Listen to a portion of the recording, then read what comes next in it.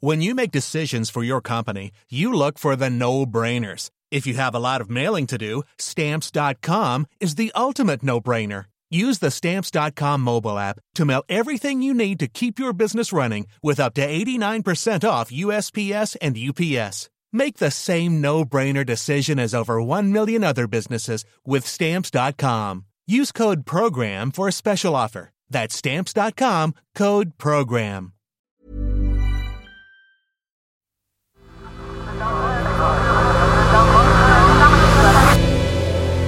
The Sense Maker. Hello, I'm Claudia and this is The Sense Maker. One story every day to make sense of the world. Today, the racism in the NHS that's putting lives at risk.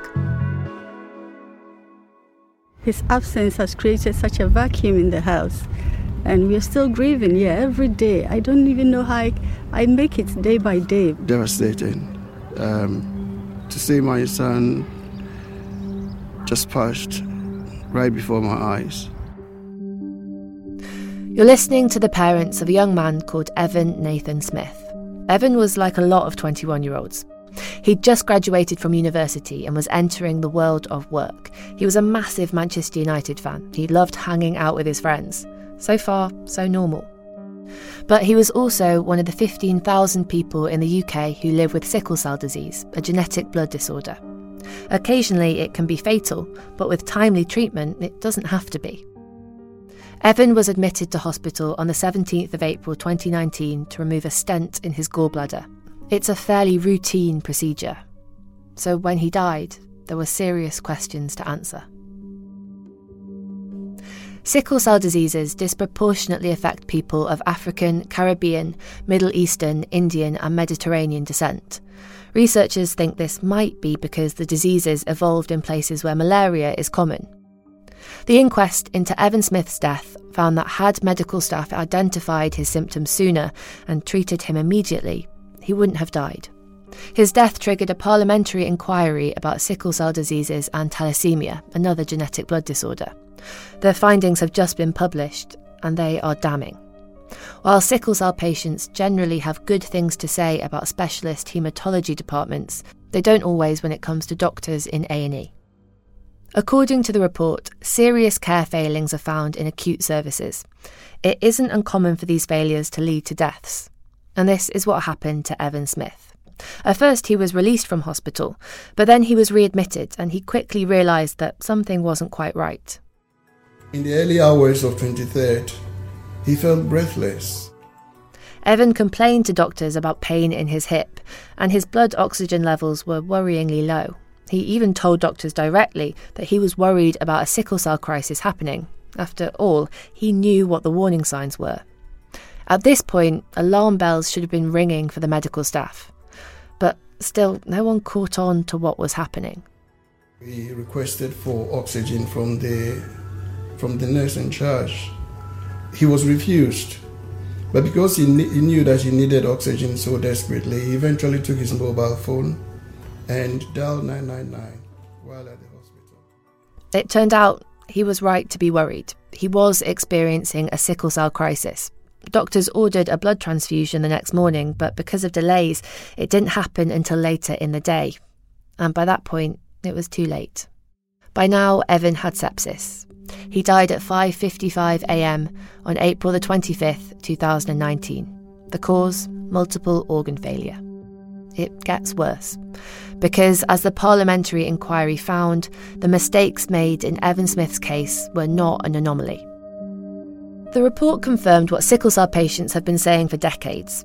There was evidence to suggest that negative attitudes towards sickle cell patients were often underpinned by racism. Over the years, both patients and concerned medical professionals have pointed to the lack of training in generalist care for sickle cell diseases.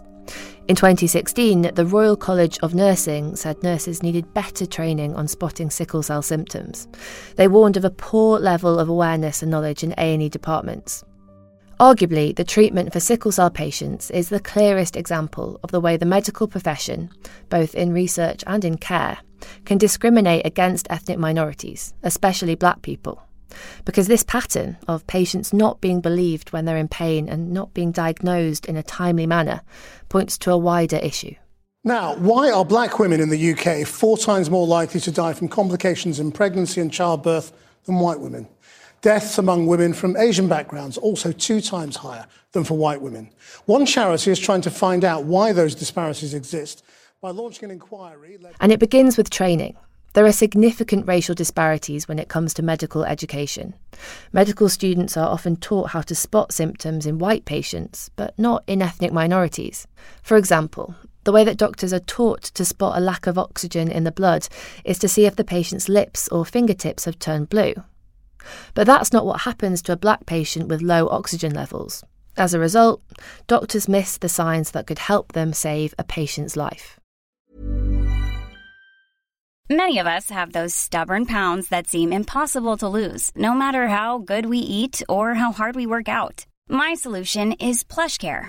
PlushCare is a leading telehealth provider with doctors who are there for you day and night to partner with you in your weight loss journey. They can prescribe FDA-approved weight loss medications like Wegovy and Zepbound for those who qualify. Plus, they accept most insurance plans. To get started, visit plushcare.com/weightloss. That's plushcare.com/weightloss. There is hope on the horizon. Now, after nearly 3 decades, potentially life-changing treatment. A new drug known as crizanlizumab is set to be rolled out to 5,000 people over the next 3 years.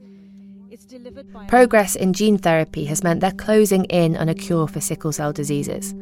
But ultimately, doctors in emergency wards are the first line of defence. They are there in those critical life or death moments. And if they aren't being properly trained to identify symptoms in patients, whatever their colour, more people may lose their lives, needlessly. Thanks for listening to The Sensemaker. If you enjoyed today's episode, why not share it with a friend? Today's story was written by Nemo Omer and produced by Amy Harper.